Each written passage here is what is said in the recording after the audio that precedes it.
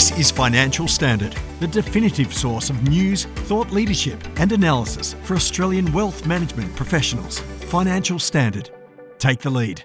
I'm Cassandra Baldini with Financial Standard, and today I'm joined by Nicola Beswick, Senior Financial Advisor at FMD Financial.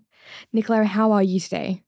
I'm well, thank you. Well, thank you so much for joining us again. Oh, it's an absolute pleasure to be here. You've had a diverse background, from science to intellectual property, and at some point during your working career in legal, you reevaluated your entirety of your career to pursue financial advice. Why was that an important decision for you, and what drew you to financial advice? That's a really good question, and it is really a huge pivotal moment for me. I stumbled upon financial advice purely by coincidence. My dad was diagnosed with multiple sclerosis and essentially lost the use of his right side. That enabled him to claim on an income protection policy that he had in place. And for me, that really showed the value of making sure your financial well-being is set up. So I selfishly looked after my own kind of finances and worked through it, and then realised there was so many of these things out there that we don't know as normal everyday people. And the more and more I learned and discovered, I realised just the huge benefits that we as financial planners can make to people. And so I got a little bit obsessed, and my partner said to me, I really do think you're in the wrong career. And ever since then, I decided to make the change. Wow. And so I guess out of all your careers, would you say that advice is most rewarding? Oh, 100%. I look back on my career path so far and do not regret that decision at all. It's probably one of the key decisions in my life that I'm extremely proud of.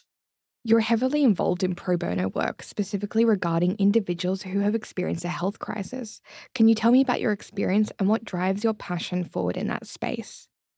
It's a hugely rewarding experience being a part of the pro bono network. You, as advisors, we come across people where you can change lives for the better, and the people we see coming through the network are really those that can't afford advice and then think they won't go through the standard advice process. But sometimes we see people that don't realise the things that they have in place. For example, I've had a lady who came through to me through the network. She didn't realise she had a TPD policy that she could claim on and ultimately pay off her whole entire mortgage, so she didn't have to worry about not being able to work. That's hugely rewarding. And for her at the time, she did not think she could afford to come and see a financial planner, and she was lucky she did, because otherwise that whole life for her would have completely changed and not had that policy paid out and enable her to live debt-free while she was going through her illness. Wow. I mean, you've already done so much and achieved so much.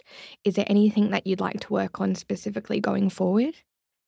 I'm extremely passionate about the work we do within the pro bono space, and one of the things that I really want to work on going forward is building that community up more and more and more, so we can actually help more individuals that don't think that they can afford advice but really do need it. And for me, I think that helps also us change the perception of what we are from an industry, I should say profession. People, I think, sometimes forget to champion the great work we do as advisors on a normal day-to-day basis, and with showcasing the good work we do, particularly through highlighting the work we do through the pro bono space, it shows the general public what we can do, how we can change lives, but then also show the type of people that our advisors are and may want to enter into the industry, because I think there's certainly enough there's not enough discussion around that empathy piece that is so important for being an advisor. Yeah, it's a really good point, especially for new entrants who'd like to get into advice. Oh, 100%. And we all come in thinking that you have to be really good at the technical side of things. But the reality is, it's building that connection, it's building that rapport with a client or potential client to enable to get them to really divulge what's going on in their lives, particularly from a financial perspective. And you have to have a degree of empathy and compassion and understanding and able to really get those conversations or those key things out of clients. And that is such an important skill set that I think sometimes we don't champion enough. Initiatives like the Power 50 are in place to, to really call people out for all that they've done in that space. And you've been included in that before. Can I ask you, what does it mean for you to be included in the Power 50? For me, it's really highlighting the great work we all do as advisors. I'm one of many advisors that are out there that love what they do.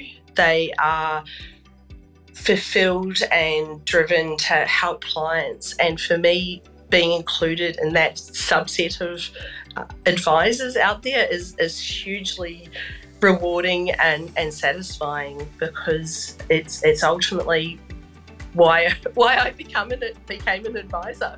Thank you so much for joining us today, Nicola. Oh, pleasure. Thank you for having me. Thanks for listening to this Financial Standard podcast. For more information, visit financialstandard.com.au. Please keep in mind that the information discussed in this podcast is general in nature and does not consider personal circumstances. Reliance should not be placed on any content without further independent financial research and advice.